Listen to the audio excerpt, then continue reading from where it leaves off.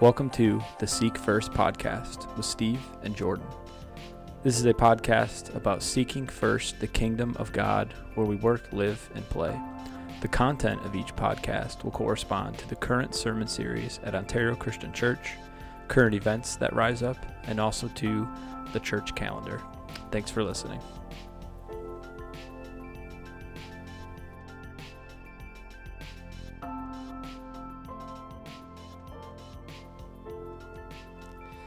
Welcome back to the Seek First podcast with Steve and Jordan. Episode 11 today, we're going to be covering our second part of our series on suffering. Last week we talked about some of the categories that we see that are the causes or something we used as kind of like the root of suffering. And we said that suffering occurs because I sinned, suffering occurs because someone else sinned, and suffering occurred because we live in a fallen world. And the idea that suffering occurs because we live in a fallen world is really kind of the cause of suffering. Mm-hmm. And I know there's been a lot of conversation that maybe a category of why we suffer is because of what God is doing in the midst of our suffering. Mm-hmm. And something we've been processing is the fact that we were talking about causes, not end goals of suffering. Correct. Yes. And it doesn't seem... I don't know. There's a lot of different biblical discussions we could get into, and we'll get into them. But just to be clear, we do believe that God is at work in our suffering. Mm-hmm. We were just naming the categories as to why we suffer. Yes. So any thoughts there before we jump into? No, the clarification's helpful. Yeah. What do we do with it, with those three categories and the outflow that comes because of decisions or choices or sin? So, I think that's good. Cool. Yep. So where are we going this week? What are we hitting on? This week we're going to be talking about, if those are the categories of suffering, biblically speaking, who or where is God when I suffer? Mm-hmm. And so that's going to be what we're talking about today. Even thinking back through that third category, again, is kind of like foundational, that we suffer because we live in a fallen world. Yes. And any suffering can be attributed to that suffering did not exist before the fall. Mm-hmm. And after the fall occurred, suffering entered the world and the human experience and even the heart of God. And so who or where is God when I suffer? You want to jump into that first one? Yeah. God is aware that I will suffer and encourages me to take heart is the subheading for this specific text that we came up with. John 16:33, I have said these things to you, that in me you may have peace. In the world you will have tribulation, not may, but will. But take heart, I have overcome the world. And so just being aware of the fact that God is present in the midst of suffering and that he's overcome all suffering. So what are your thoughts on that passage, I guess? It's pretty short and sweet and to the point. Sure. I think the point we just wanted to make, again, you read the subheading, is that God is aware that I will suffer, and he encourages me to take heart.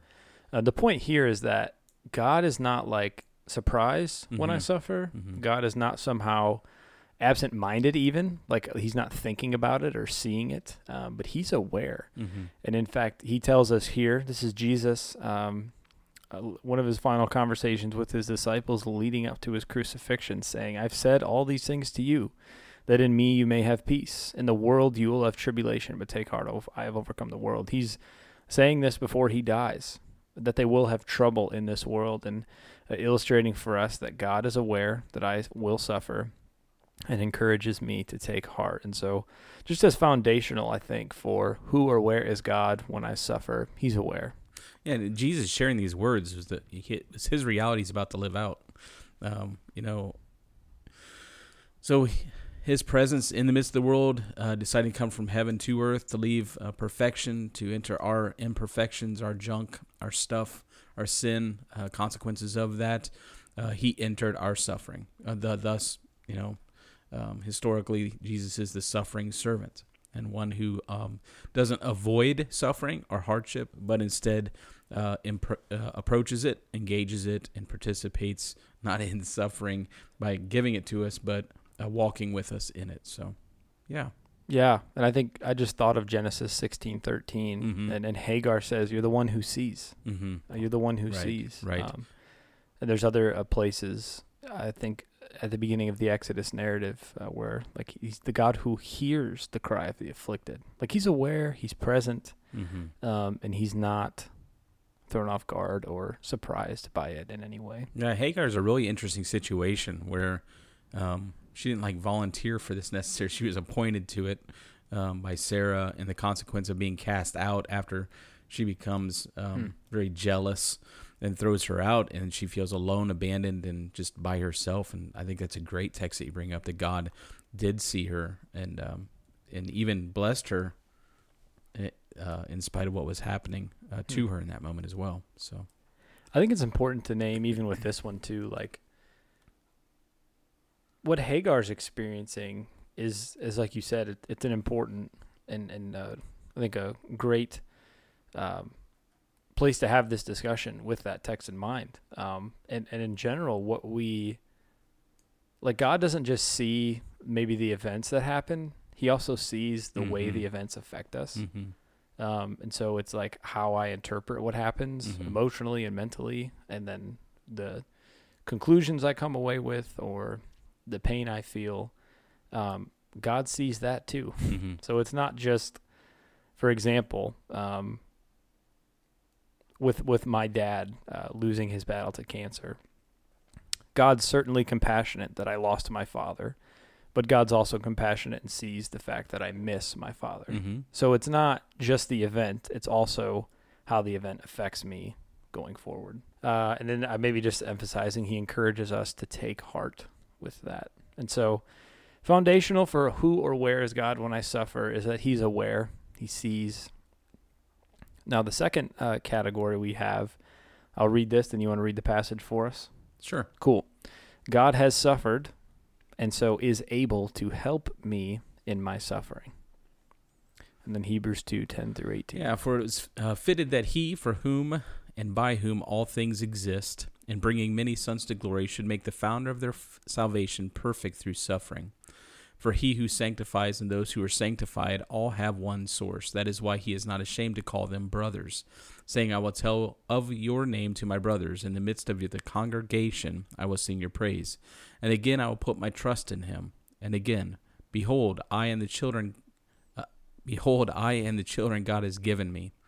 Since therefore the children share in flesh and blood, he himself likewise partook of the same things, that through death he might destroy the one who has the power of death, that is the devil, and deliver all those who fear of death were subject to lifelong slavery. For surely it is not angels that he helps, but he helps the offspring of Abraham. Therefore he had to be made like his brothers in every respect, so that he might become a merciful and faithful high priest in the service of God, to make propitiation for the sins of the people. For because he himself has suffered when tempted, he is able to help those who are being tempted. What jumps out to you as you read through that? Well, that was a lot. That's the first thing that is jumps a lot, out yeah. to me. I think we've had a number of comments making sure that we hit verse 10, speaking about the sanctification aspect of suffering.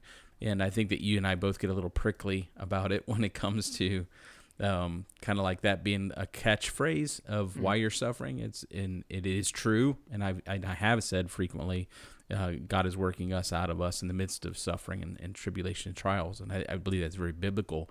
But also just to jump to there with somebody without entering into their hardship of suffering by just walking with them through it, but just bypassing that and jumping to, hey, this is for your sanctification, if we're not careful, dismisses the person, like you mentioned, that is going through hardship and struggle, and almost dehumanizes them as well if we're not careful.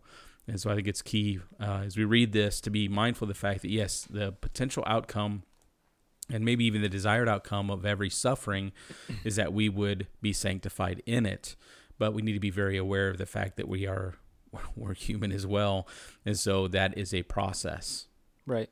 And so we need to be cautious, not to jump all the way there with people right away, but to instead walk with them. But that's the first thing that jumps out to me. So I know we've had a lot of conversation about this, so let's hit it. Yeah, I think in that regard, with sanctification being the purpose, as in like the soul, and the only one we really talk about, or even the reason why we're suffering, kind of circumvents the process of wrestling and walking with God. Mm-hmm. I can remember, I brought up my dad.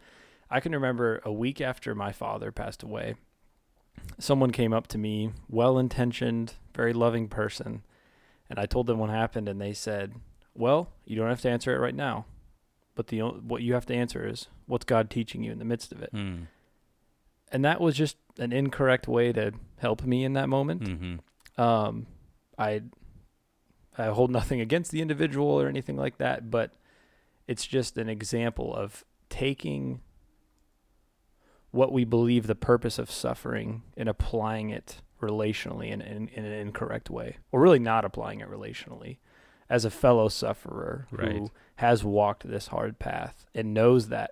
Like that's why I made the point I did. Like, God sees the event of our suffering, but he also sees the way that we suffer. Yeah. And he also sees how it affects us as it goes on. And so, it just, maybe.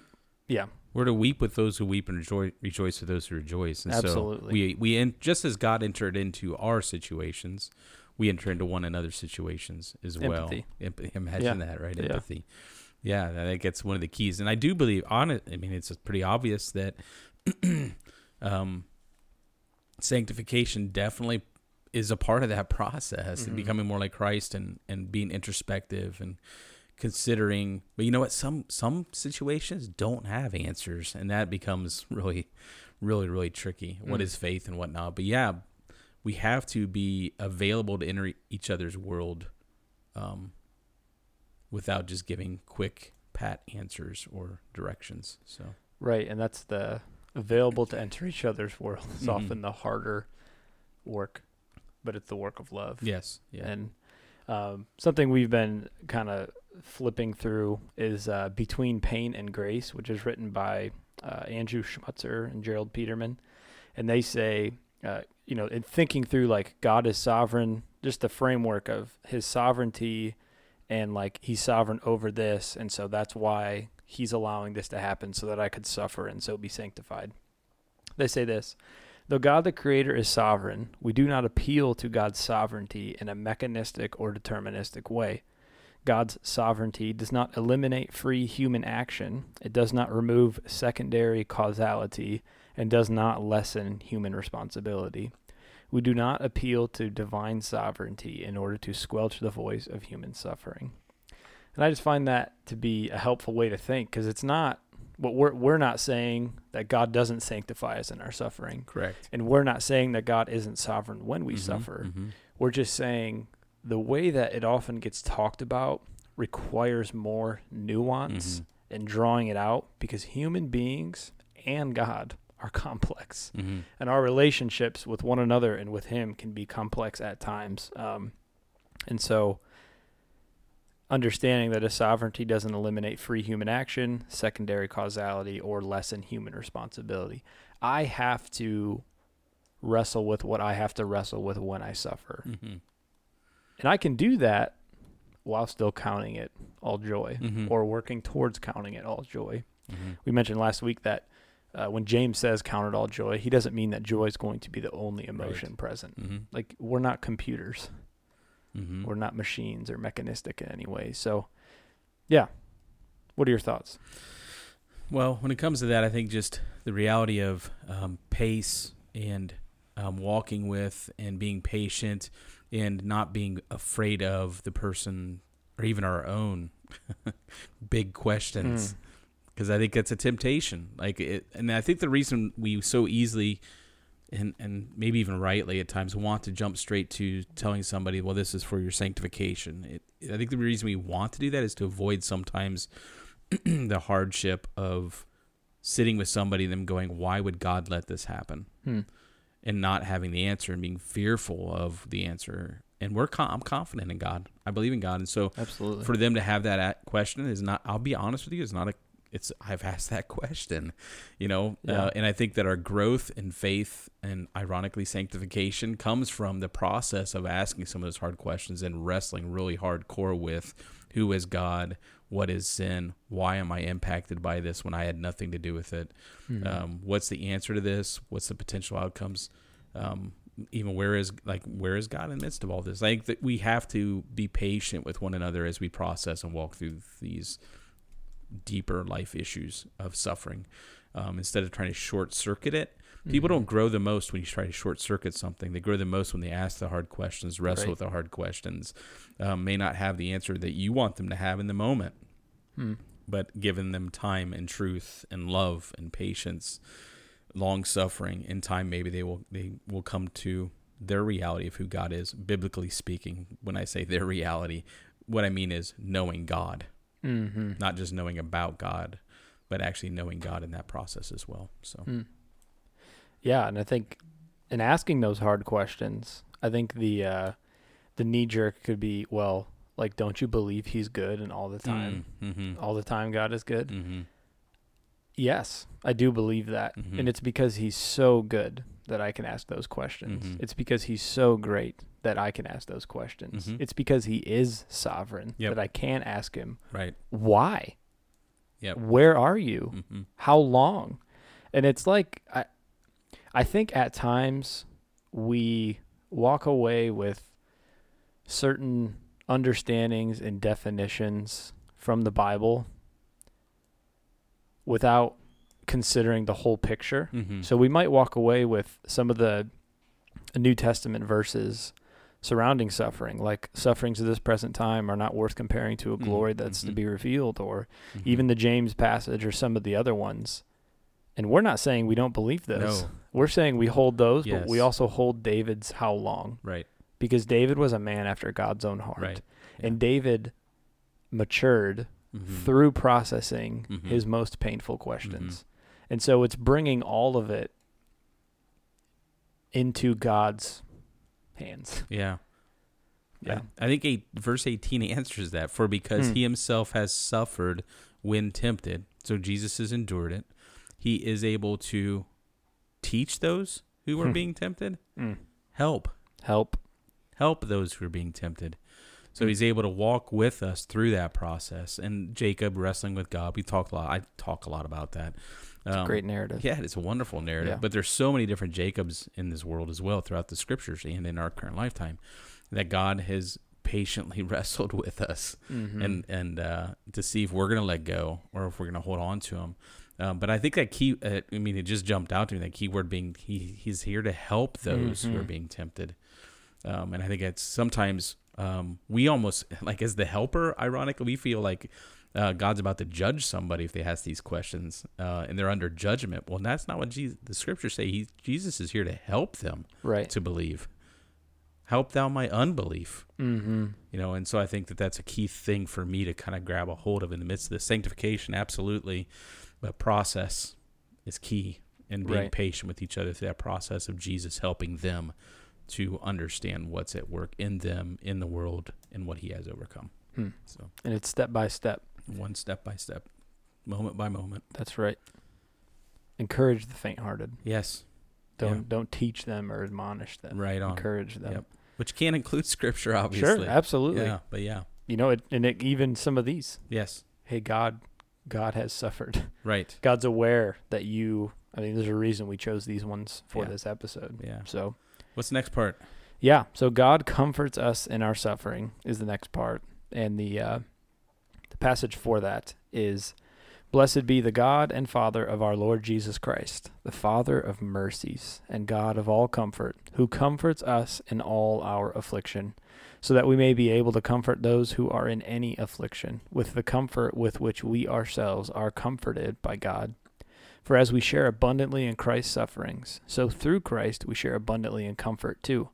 If we are afflicted, it is for your comfort and salvation, and if we are comforted, it is for your comfort which you experience when you patiently endure the same sufferings that we suffer. Our hope for you is unshaken, for we know that as you share in our sufferings, you will also share in our comfort. So what jumps out to you? Also a lot. Well, the word comfort. Yeah, it's like for sure. All over the place in that point. So I think that's the first thing that jumps out. Jumps out to me.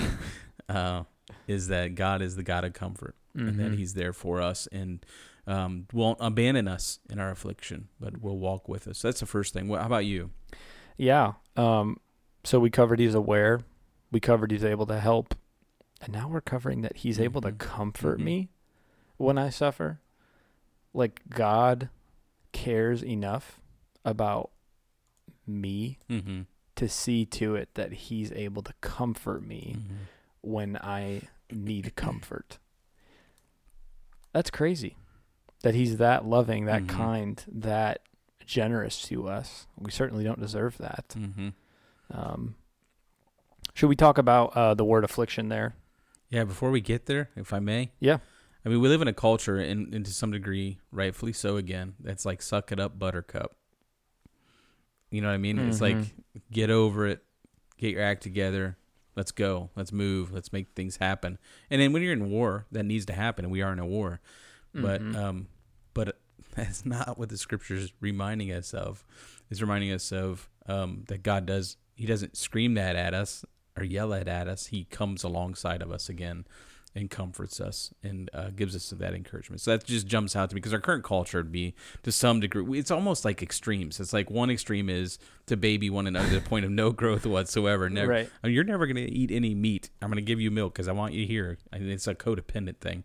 Then you got the other part that's just like, you're a weakling. Get your act together. Pull yourself together by your bootstraps and make this happen. And thankfully, God is the perfect one, and so he knows how to use what when. But in this case, he's saying that in our affliction, he doesn't kick us in the pants. Right. He comforts us and comes alongside of us. So, sorry. That's good. I think it's important to point out that Paul says, work out your own salvation with fear and trembling. He's not saying work for. Right. You've been given salvation, but you need to work your salvation out into your body, your life, your mind, your heart, day by day, through the ups and downs, through the pain and suffering, through your own sin even. You need to work it out. And that carries with it the idea that if I don't work certain things out, they are going to work me. Right. And if I don't work out my pain from my past, it's going to end up animating me and my life way more than I want it to. So I think it's a very good point you raised, because there is two extremes, but the fact that on the one hand, God has gifted us our salvation, and then on the other hand, he says, I'll walk with you while you work this out. It kind of splits both of those two things. Right. It does. Yeah. Good it's like, point. here's the gift. You got to work it out. So, yeah. What else you got in there? Do you want to talk about affliction? Sure. Okay. Do I want to talk about affliction?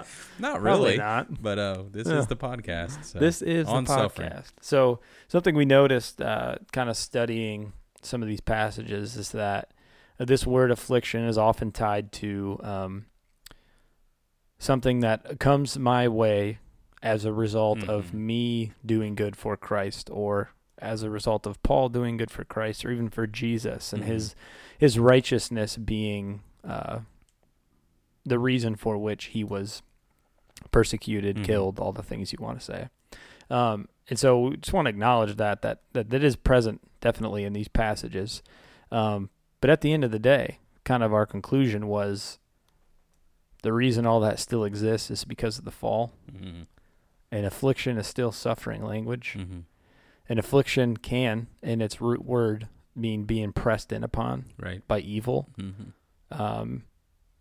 And a good point that you brought up was, for us, this might not mean standing with a megaphone on the street corner. That's not the best way to reach people. Probably shouldn't do that.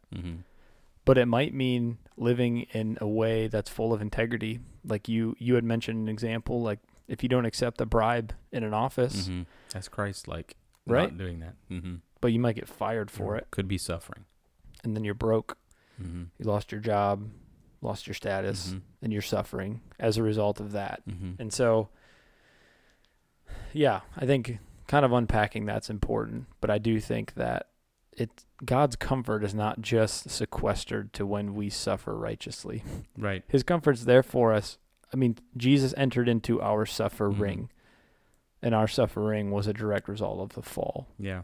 And so he entered into our suffering and suffered in order to save us. Yeah, and in our pre-conversation for this, before we made the recording, was there's a temptation to read 2 Corinthians 1 is to kind of boil it down to street preaching or evangelism or I'm suffering because I've proclaimed the goodness of Jesus, the good news.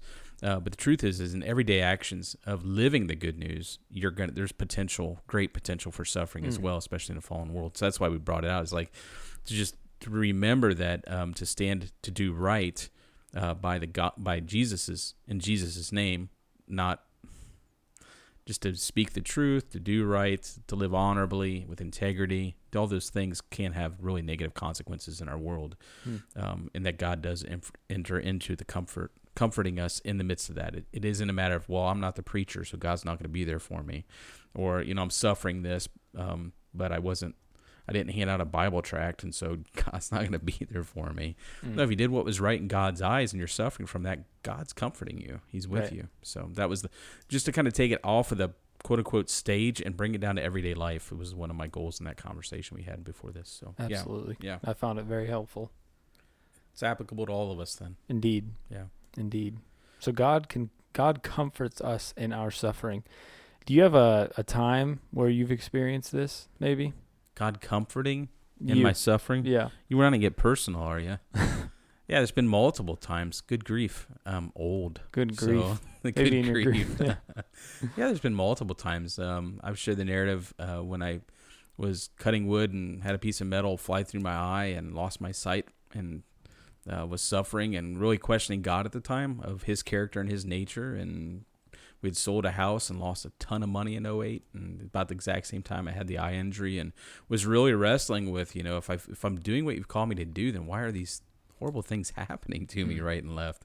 And just really struggling to trust that God loved me. And so I think that it's probably a narrative that most anybody has probably endured or gone through. But in the end, of course, God was gracious and slow to anger and long suffering with me as I had to process those things through. And I think we have a tendency to say God loves me when he gives me what I want. And I think that sometimes God loves us best when he withholds the things that we want from us, so that we have to lean on him and really, really wrestle. It was about that time I actually went to a conference, and just God did some amazing work in both my heart and Christina's heart, because there's some other stuff I won't get in this podcast, but just a lot of ministerial burnout and hardship and hurt and pain that had occurred about the same time as well with a very close friend of mine.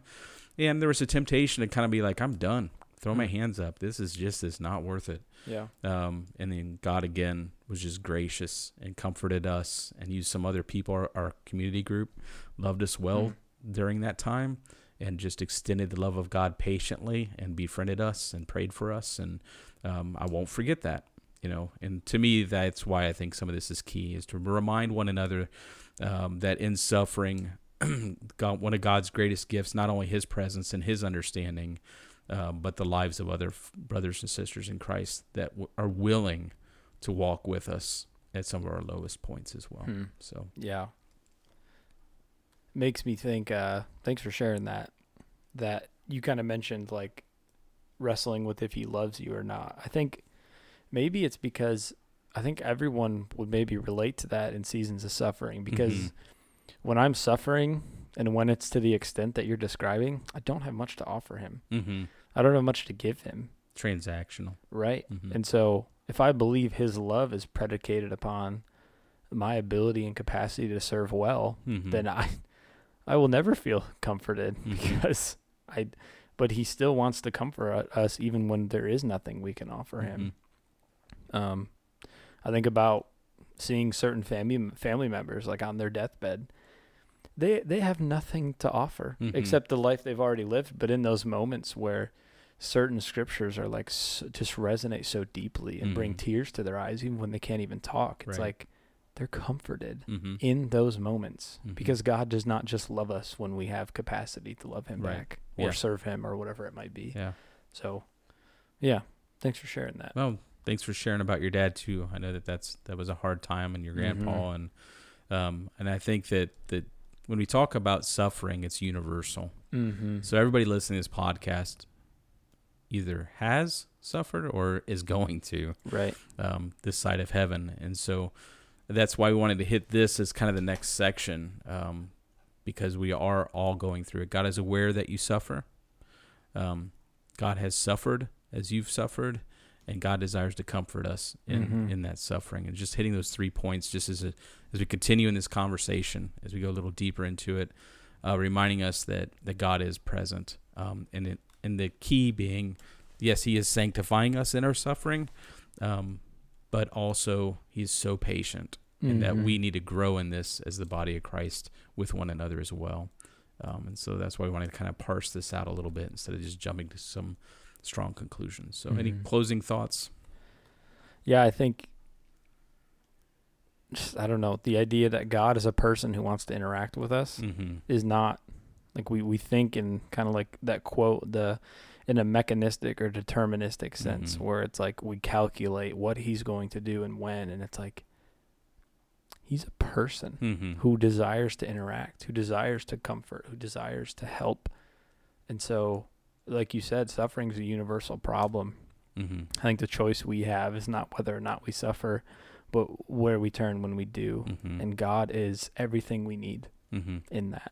And we're going to maybe get into more of that next week when we talk about praying while suffering. Yeah, I'm looking forward to that, because Christ is our mediator. Absolutely. He suffered, overcame, and mediates for us. And so together, that's one of the greatest gifts for us to come together as brothers and sisters and to pray and to turn to Him. So, well, thank you for listening in to this week's podcast. We're going to continue to unpack some more as we go. If you have any other questions or any scriptures you'd like to send to us, you can send them to where? Podcast seekfirst@gmail.com. We'd love to hear from you. God bless. Thanks for listening to the Seek First podcast with Steve and Jordan. We hope you enjoyed the conversation today. If you have any comments, questions, or feedback, please feel free to reach out to us, as well as any topics you would like us to consider in the weeks to come. We encourage you to continue to seek first the kingdom of God where you work, live, and play. Blessings.